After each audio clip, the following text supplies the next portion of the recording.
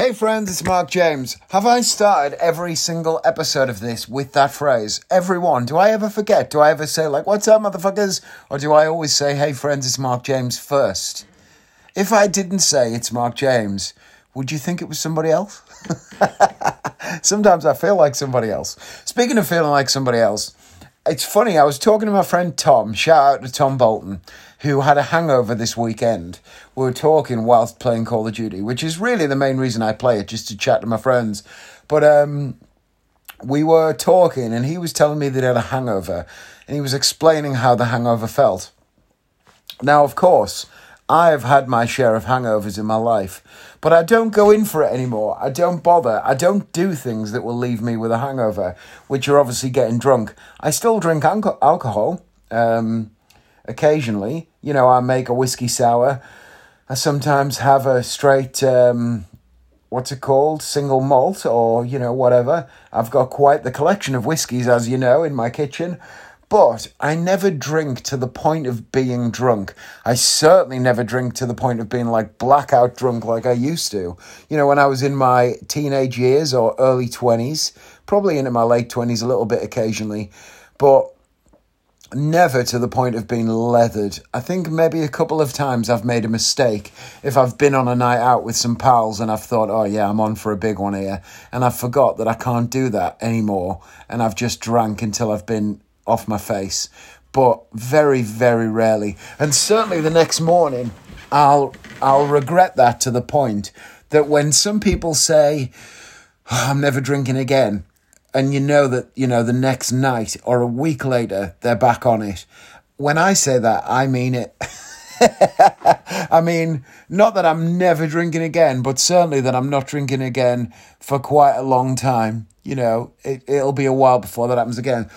I might never get leathered again in my whole entire life because it's just not worth it. And what I realised when Tom was describing the symptoms of a hangover, that I said to him, you know, everything you've just described there, when you get to your mid-30s, because he's in his early 20s, when you get to mid-30s, that's how you feel just from being tired.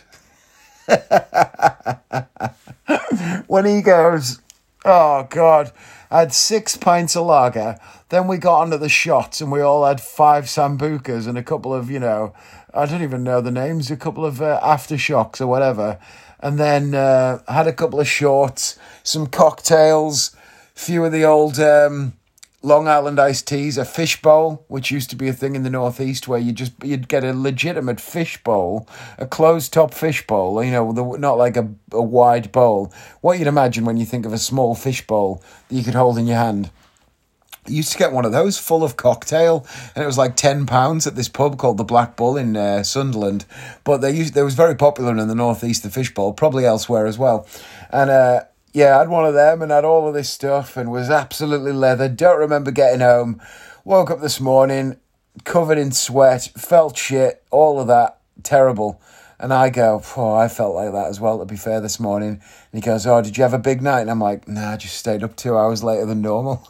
That is literally it. I go to bed now at 11 o'clock, but that's kind of the time I'm aiming to go to bed.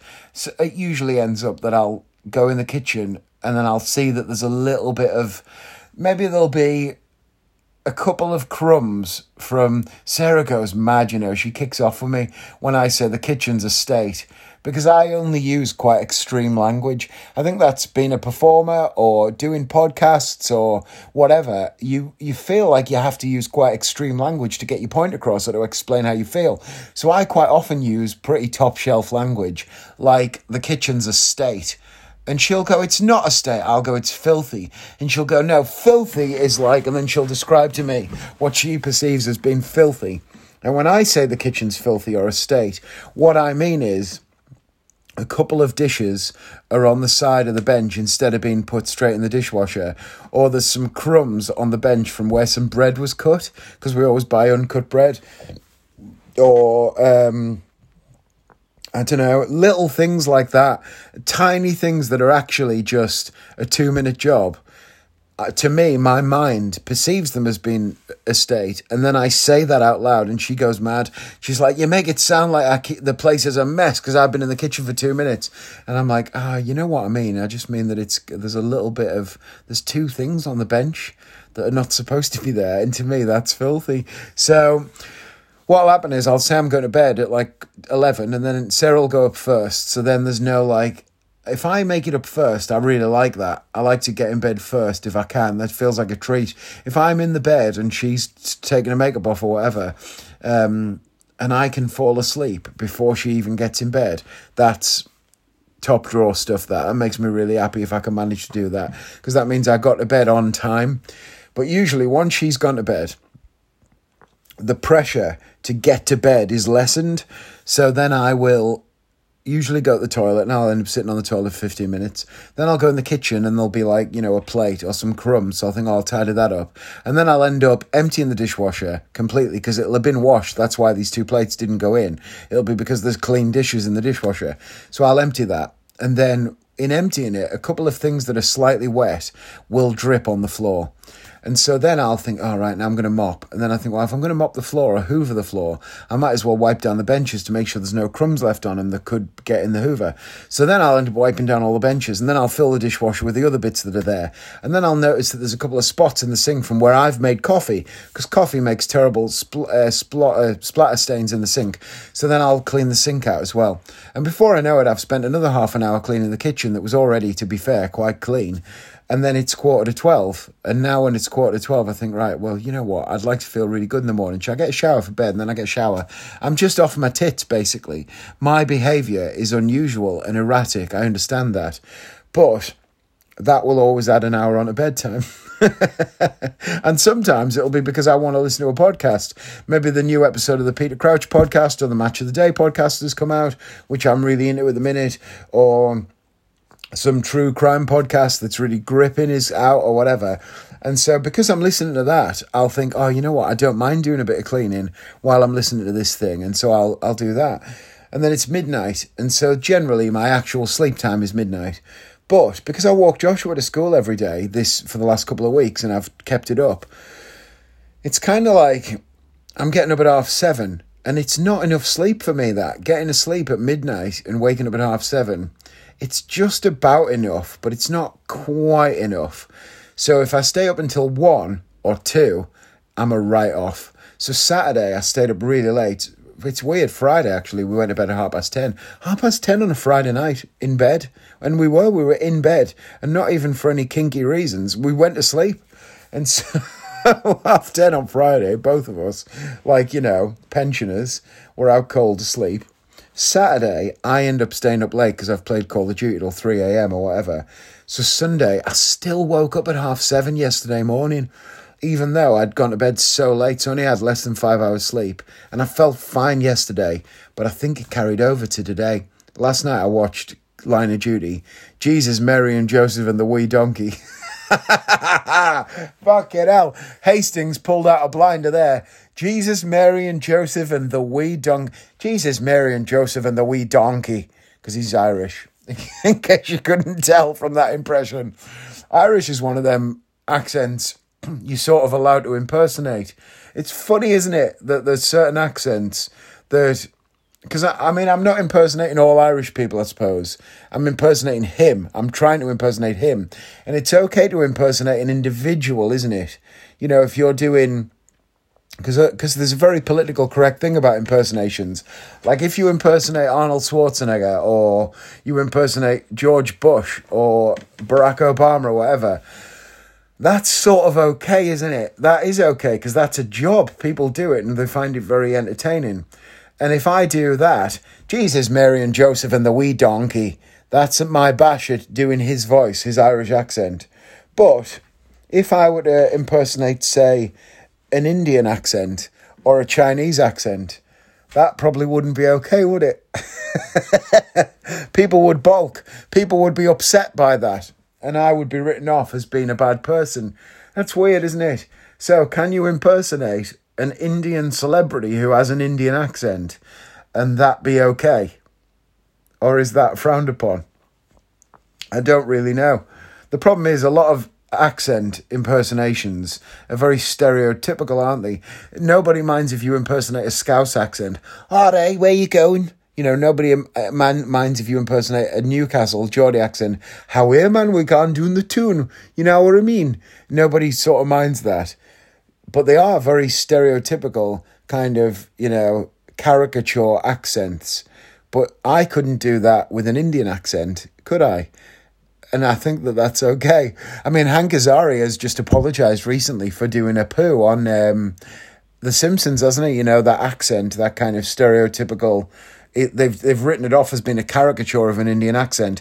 And I've watched loads of people of Indian descent talking about that character and how that character's impersonation caused them to suffer racism as a child. A lot of American comedians. There's a documentary coming out about it, and it's very interesting.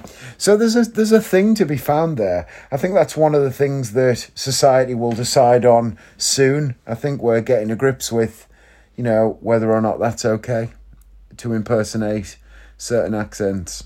But for now, I think I can say the wee donkey and try and do that as an Irish accent. I actually love the Irish accent. It's lovely to listen to, isn't it? A lot of people love the northeastern Geordie accent, and I used to have one when I was a teenager, but I don't have it now. But I did have one, quite a strong one. And so I find it funny that people enjoy that accent, because I don't, but I guess it's from there. But I love an Irish accent. They're very calming, aren't they? They're very fun. And I find that Scottish accents, if somebody is being funny, but they have a Scottish accent, I will find that funnier. Like Kevin Bridges kills me, but a part of that is his accent. And Limmy as well, another Scottish comedian. They both really make me laugh, but their accents are sort of part of it. And Kevin Bridges actually does a brilliant English accent. It's really strange when you hear someone with a Scottish accent impersonating an English accent, but doing it really, really well, and he does. So, I don't know. We've covered a lot there, haven't we? That's accents. Anyway, I started filming for the vlog today because a couple of people messaged saying they would like to see the vlog, and I'm actually a little bit scared about it because it's going to cover my attempt at weight loss this month. I've got 1 month until the big show that I'm getting paid reasonably well for, and, you know, there's a lot of pressure on it as well. I'm being given a lot of trust with this show, and I want to deliver. So it is starting, and I filmed for the vlog, and I talked about what I was going to try and do and the time frame, and then I stood in nothing but my boxer shorts in front of the camera, and I rotated all angles to show you where I'm at physically right now. And tomorrow I'm going to get weighed. So, and that'll be the start of, you know, day one of getting weighed. Honestly, I couldn't face the scales today because I ate pretty badly over the weekend, and I feel like if I just am a bit better today and I lose a few pounds without knowing how many I've lost, and I get weighed tomorrow, then that'll make me feel a bit better. I think the size of the task is scaring me because I'm terrified of what the scales are going to say, but I'm going to get on them tomorrow and I'm going to film it. And I've ordered a GoPro in order to be able to do the vlog. It's a shame, actually, because I filmed with a new Sony camera today and it looks like unbelievable. The camera is incredible. And then the GoPro is not going to be quite as good. So it's a shame that the vlog will start with a Sony camera, but then all the stuff out and about on the GoPro will be filmed with the GoPro. It still looks brilliant, but it's not quite as good as the Sony camera. But the Sony camera does not fit in your pocket. I know they say that it does, but does it bollocks fit in your pocket? It's supposed to be a vlogger's camera. It's a bit too big for that. Whereas the GoPro fits in your pocket perfectly. And I made the last vlogs on it. So I'd recommend a couple of people messaged saying they watched like the first one and the last one. And they're two of the worst ones. Because by vlog 10, I couldn't really be asked anymore because I was in the middle of a show at Chroma. And on the first vlog, it was way too overlong because I just tried to make it like a diary. So in the middle, I actually found a bit of a vibe with it. So I'd recommend that you watch, you know, even episode 2 actually was very good. And then 3, 4, I feel like they get better. But number 2 was funny because I jumped off this wall in my hometown and I don't know. It's all, you go back and watch it, you'll see. I was very thin actually by episode 2 and 3. And then there's one where it's called Weight Goals, where I get to nearly my best weight and I felt amazing. So that's what we're aiming to get back to. Anyway, this podcast's been a bit flabby anyway, been a bit overlong. So let's call it, and I'll be back tomorrow. Oh, I've had a little nap this afternoon. That was what I was going to tell you. I felt shit when I woke up, but I walked Joshua to school and I walked home and I just didn't feel good. Like I wasn't ready for the day. So I just went back to bed and I slept for an hour. And then I got up, had coffee and started getting on with the jobs. No more jobs. Bye, friends.